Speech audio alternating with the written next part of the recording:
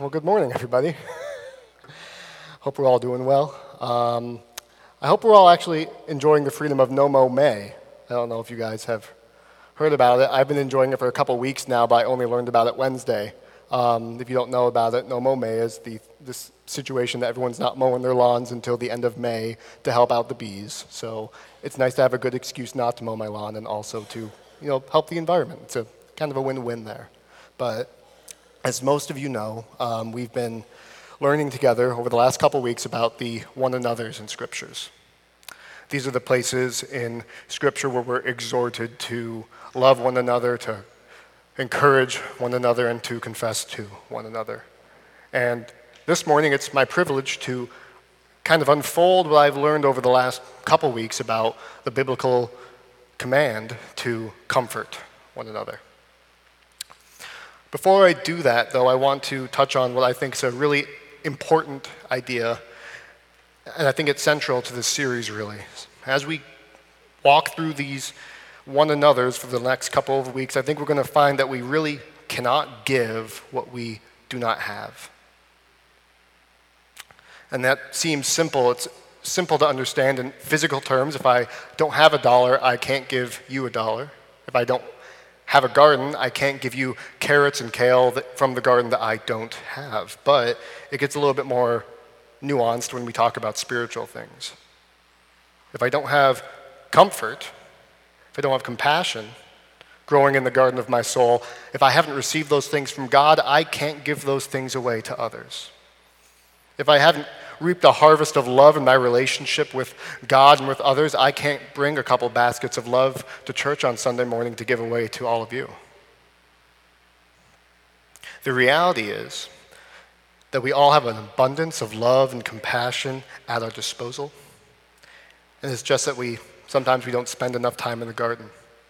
Yes, gardening is hard work, it's going to be dirty, but by the end of it, you're going to bear vegetables or fruit, if you prefer. God's poured so much love and compassion onto us, and we need to spend the time cultivating that relationship. With Him, if we cultivate that relationship with Him, we can reap that harvest. And as we'll see this morning, when we reap that harvest, we have to give it away. Give it away to others by pouring love and compassion onto them. With that said, let's read our passage, our text for this morning. It's 2 Corinthians chapter 1, verses 3 through 11. It should be on the screen behind me, or open your Bibles. And if you don't have a Bible, there should be one in the pew in front of you.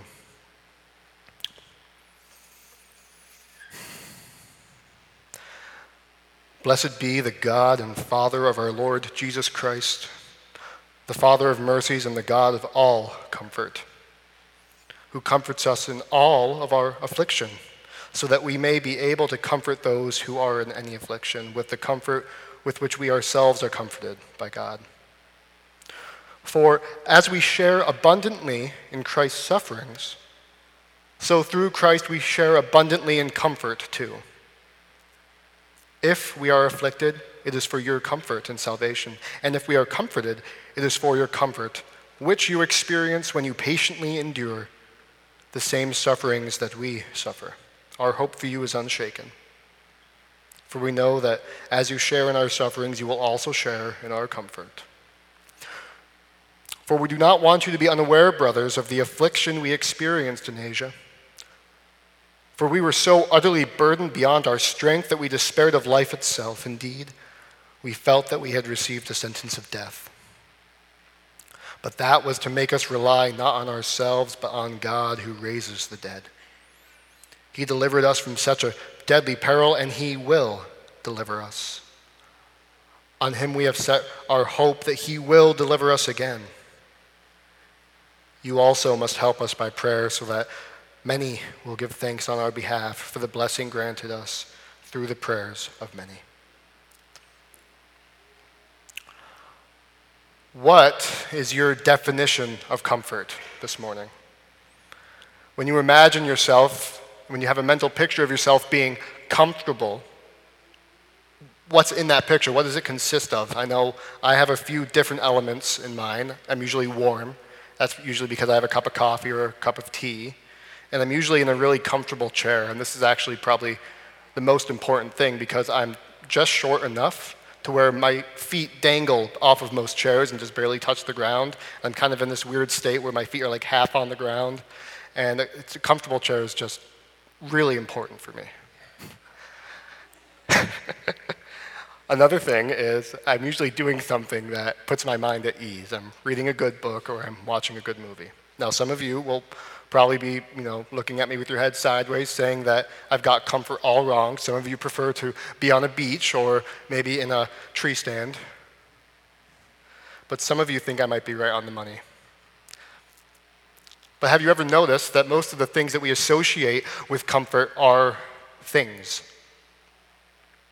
Maybe you don't, but I think if we're honest with ourselves, most of us would have a list of things like I had that we kind of summon up when we are asked about, hey, what's it mean to be comfortable? I think this is an import from the culture that surrounds us. You can't spend 5 minutes watching the commercials or ads that get aired today without coming away with the impression that to be comfortable, you need a luxurious hotel room, a couple pints of Ben & Jerry's, and a couple series on Netflix or Disney Plus or whatever to binge. We've become experts in short-circuiting the pleasure centers of our brains. Our culture has tried to convince us that comfort is a state of contentment brought about by things. So when we read a passage like we've just read, we wince just a little bit. Because when the Bible talks about comfort, it doesn't talk about it as something we are given. It doesn't talk about something that's brought about by things. It talks about something that we are given from somebody else in the midst of suffering. We've pulled a really neat sleight of hand trick here. We've tried to cultivate systems and products that give the illusion of comfort without suffering. Now, a couple quantifying statements. Here's what I'm not saying. I'm not saying that the only way we can be happy is to suffer. I'm not trying to make us all into masochists. I'm not saying that we shouldn't enjoy the pleasures of this life. I'm not trying to turn us all into ascetics. What I am saying is this. Running to these things for comfort, using them to hide from our worries and our troubles, using them to make us feel a certain way, it's always going to leave us off worse than we started. When we trust in things to do what only God can do, well, we have a word for that, and it's called idolatry. This disordering of affections is what I'm attacking, not the affections in and of themselves. Certainly, many of us have affections that are through and through terrible, and we shouldn't spend any time, money, or attention on them. But many of us also have affections that can be good. But just because they're acceptable doesn't mean they should be indulged in. There's another issue with this conception, this definition of comfort, and that's this. All of the things that I mentioned can be done alone. I don't think our culture, our world has a category for other people as essential to our comfort. I'll tell you this, God has that category. It's built into the word comfort. In the Greek, the word comfort is parakaleo. Kaleo meaning to call, and para to be alongside or parallel to something. So the word literally means to call somebody to your side in your time of distress. It presupposes that other people are involved. Examples abound in Scripture of this kind of comfort. I'm going to mention just a few of them. In the book of Job, we see a man who's come into great suffering and great pain. And then in chapter 2, verse 11 of that book, we read, now Job's 3 friends heard of all this evil that had come upon him, and they came each from his own place, and they made an appointment together to come and to show him sympathy and to comfort him. Now, granted, if you keep on reading, they didn't do a very good job, mostly because they tried to theologize and explain and put blame on where these problems are coming from. Job, in fact, says, after hearing them talk for a while, he says, I've heard many such things. Miserable comforters are you all. They had the right idea, though. Their inclination was correct, even though if they botched the execution. Let us go and comfort our friend.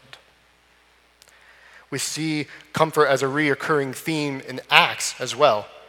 In Acts 4:36, we're told that there was a man among the apostles named Barnabas, and his name means son of encouragement.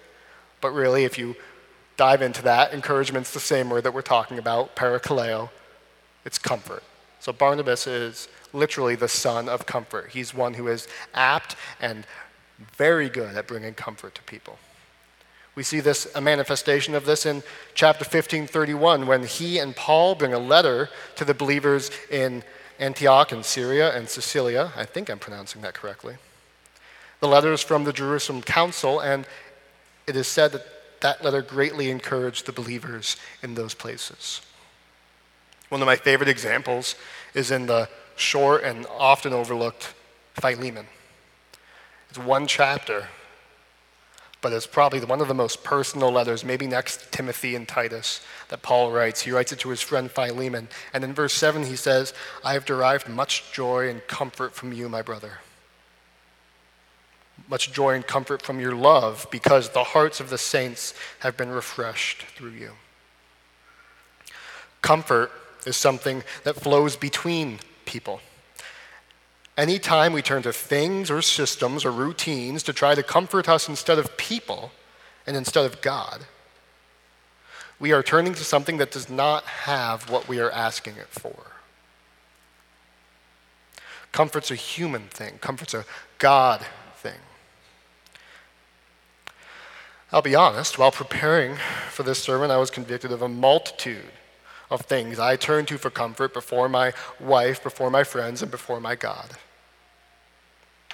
Those things, for a while, would assuage the discomfort I felt. They would convince me that there was nothing wrong, or they would just distract me for a while. But sooner or later, the same old things would come back. The same old sins, the same old discomforts, and they'd come back stronger because they'd spent more time in the dark. I'd like to challenge us to take inventory this week. Try and identify these things, these idols that you run to for comfort, and then try and start to replace them with the right response. Pray. Open up that dialogue, that conversation with God that Pastor Matt was talking about last week. Bring your pain and your sorrows to him, and it does not need to be theologically correct. It does not need to be eloquent. It just needs to be. If you find yourself struggling with that, reach out to a friend, reach out to a spouse, a mentor. It doesn't need to be a 45-minute therapy overload dump. It doesn't need to be any of that. It can be a 5-minute phone call. It can be a one-line text. "Hey, I'm struggling. Can you pray for me?"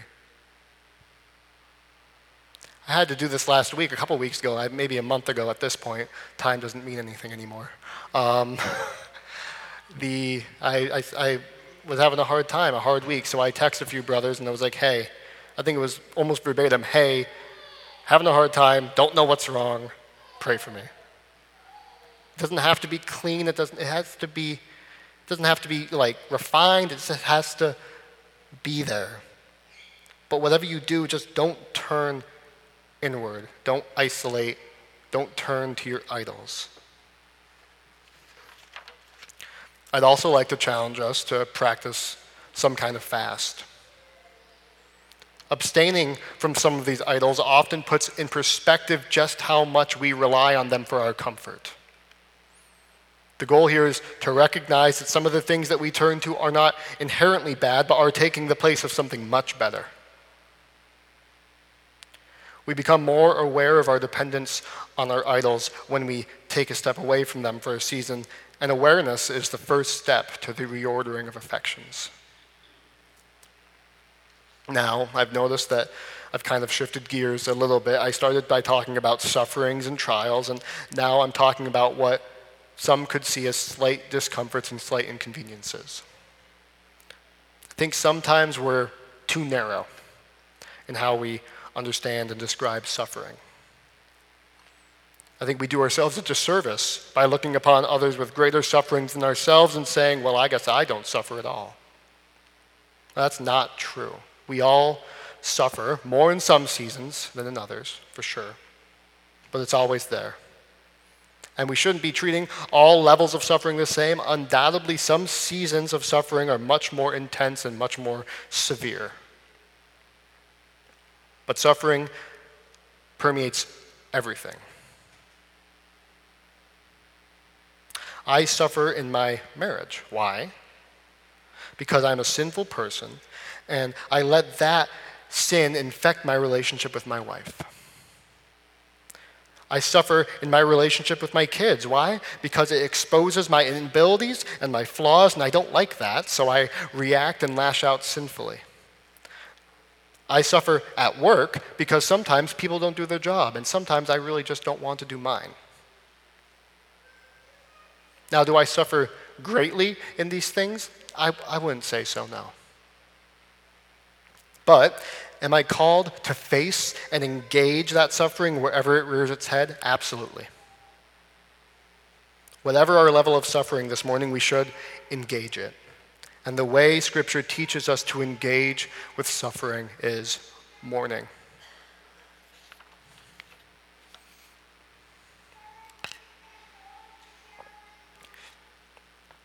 In Matthew chapter 5, verse 4, Jesus teaches us with these words, "Blessed are those who mourn, for they shall be comforted." We live in a world where everything is some way infected by evil and death. Everything under the sun casts some shadow. Mourning is what happens in us when we stare the reality of our suffering in the face. We confront it, name it, and encompass it in these words: it's not supposed to be this way. We're not supposed to love sin more than we love God, but so often we do, don't we? We're not supposed to live at odds or in conflict with each other, yet we do. The innocent are not supposed to be killed, but they are. The refugees not supposed to be left without a home, but they are. Women and men are not supposed to be snatched up by the claws of death and have their strength stolen away by sickness and disease, yet they are. Brothers and sisters, we live in a world full of emptiness and built from brokenness. And there's not a day that goes by where we're not face to face with that reality. How do we react to it? How do we face up with that reality? There's a couple ways we can do that. One, we can deny it. And that may be where some of us are today. But if we refuse to believe in the depth of the brokenness of this world, we are fools. And if we refuse to believe in the depth of our own brokenness, the Apostle John says that we are a liar and the truth is not in us. Ignoring these realities can lead to complacency, indulgence, and delusion. We can also be overwhelmed by these things to the point of despair. In fact, it is fear of exactly this that keeps some of us from facing these realities. We're scared that if we look at them again and we face them again, we're going to fall into a pit of despair too deep for us to come out of. Too deep for anyone to find us in. I know a couple people who have been terrified to reface and re-examine things from their past because of this, because they were afraid I'm just going to get lost in it. It's going to be too much.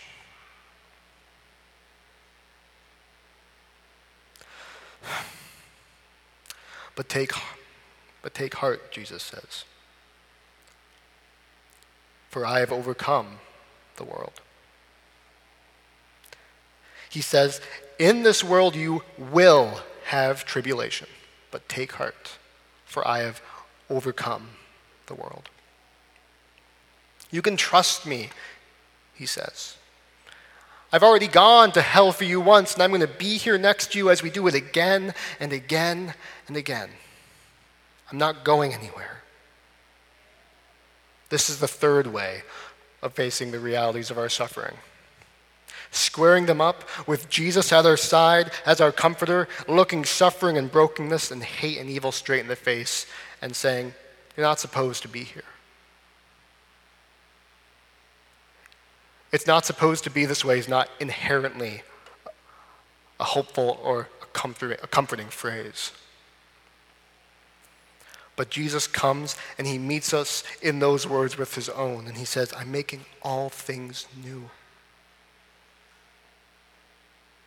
I know it's not supposed to be this way, he says, but don't worry. I'm fixing it. The comfort of God, the consolation we receive in our suffering is this, that God has worked, is working, and will complete his work of restoration. This is the comfort that Paul had in our passage this morning. He says in verse 10, he delivered us from such a deadly peril, and he will deliver us. He's basing his understanding of who God is on what he has and will continue to do.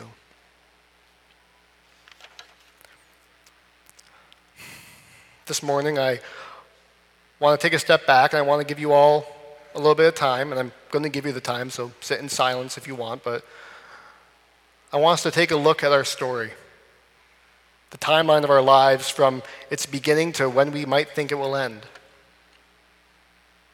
Try and just frame that. Take a few seconds to do that.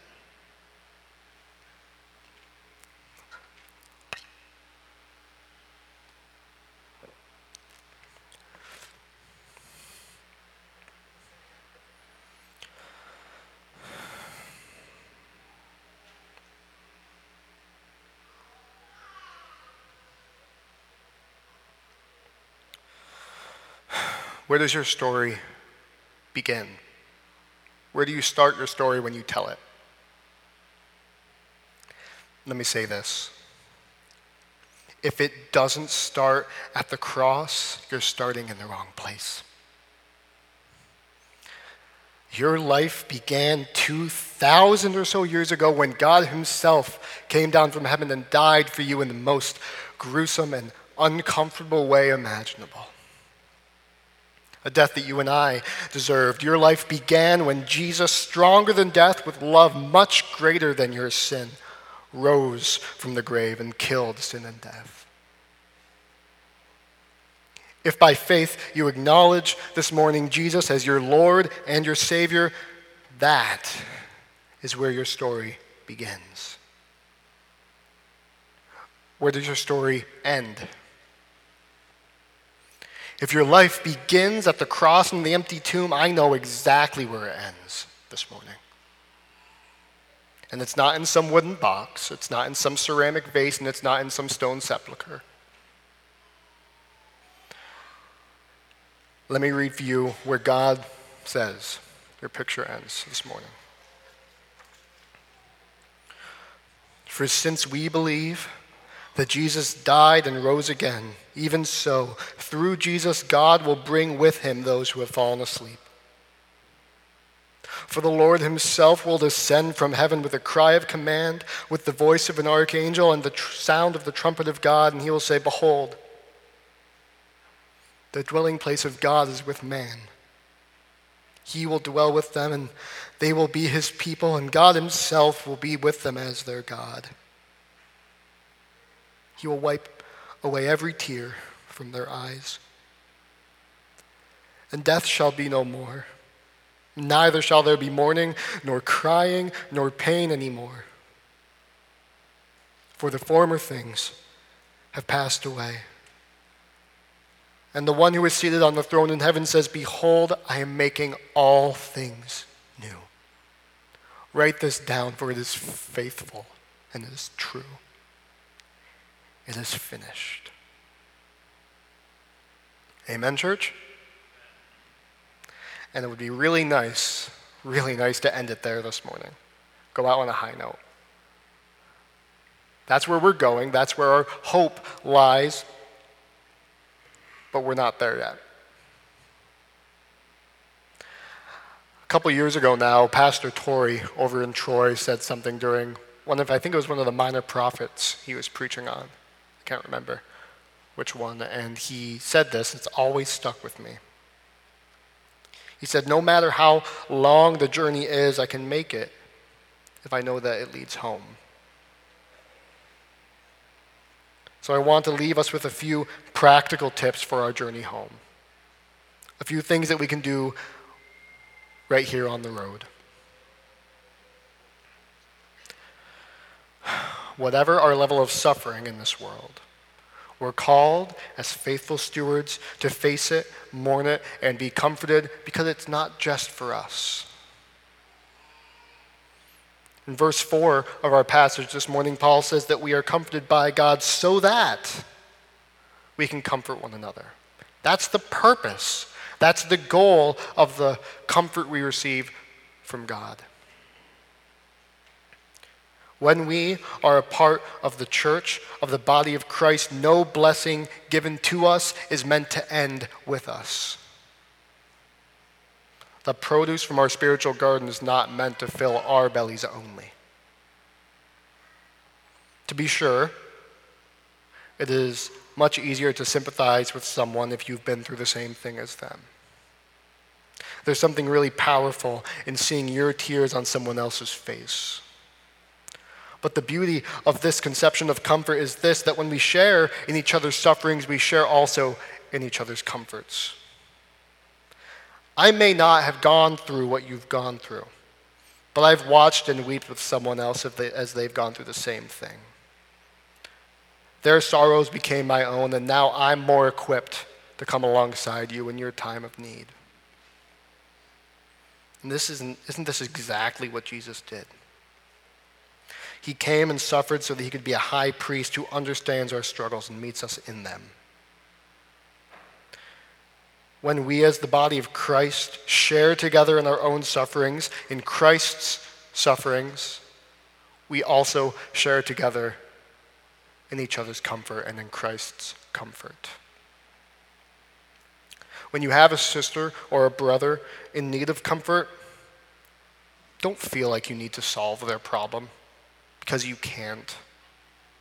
Only Jesus can do that, and he's working on it. He's going to do it. He's faithful, and he's true. Just sit with them in silence. Don't theologize about their problems. Just as the Holy Spirit carries our groanings to the throne of God in prayer, he comforts others in our presence and silence in ways that our own words never could. Paul concludes his passage by saying, pray for me.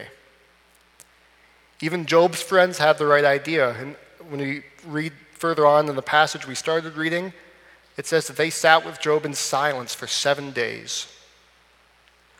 They didn't want to say anything because they saw how great his suffering was. Eventually they broke and they felt like they needed to say something. If you say anything, point each other backward to the cross and forward to the kingdom. Backward to the God of the nail wounds and forward to the God of all comfort.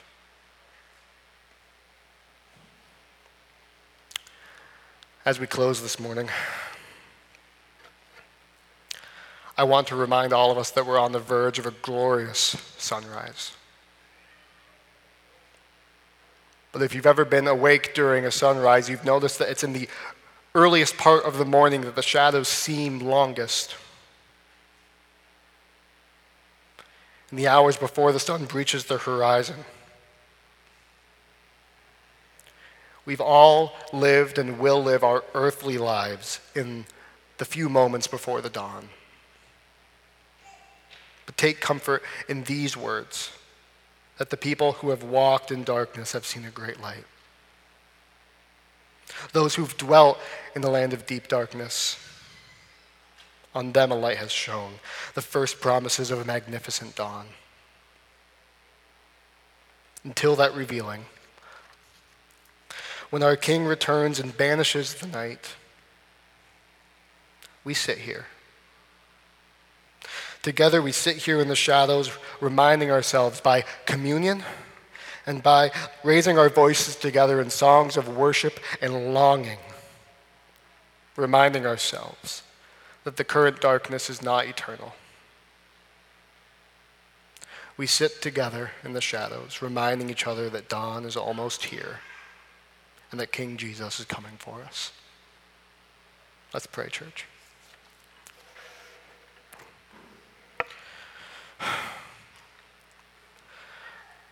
Father, I frankly have no clue where everyone in this place is this morning.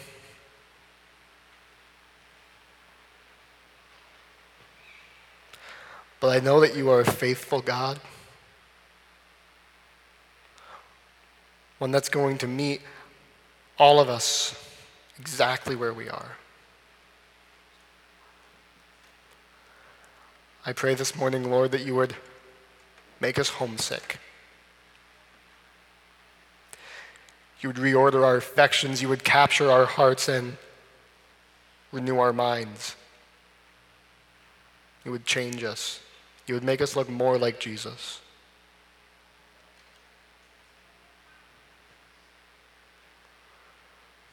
Lord, we thank you and we love you.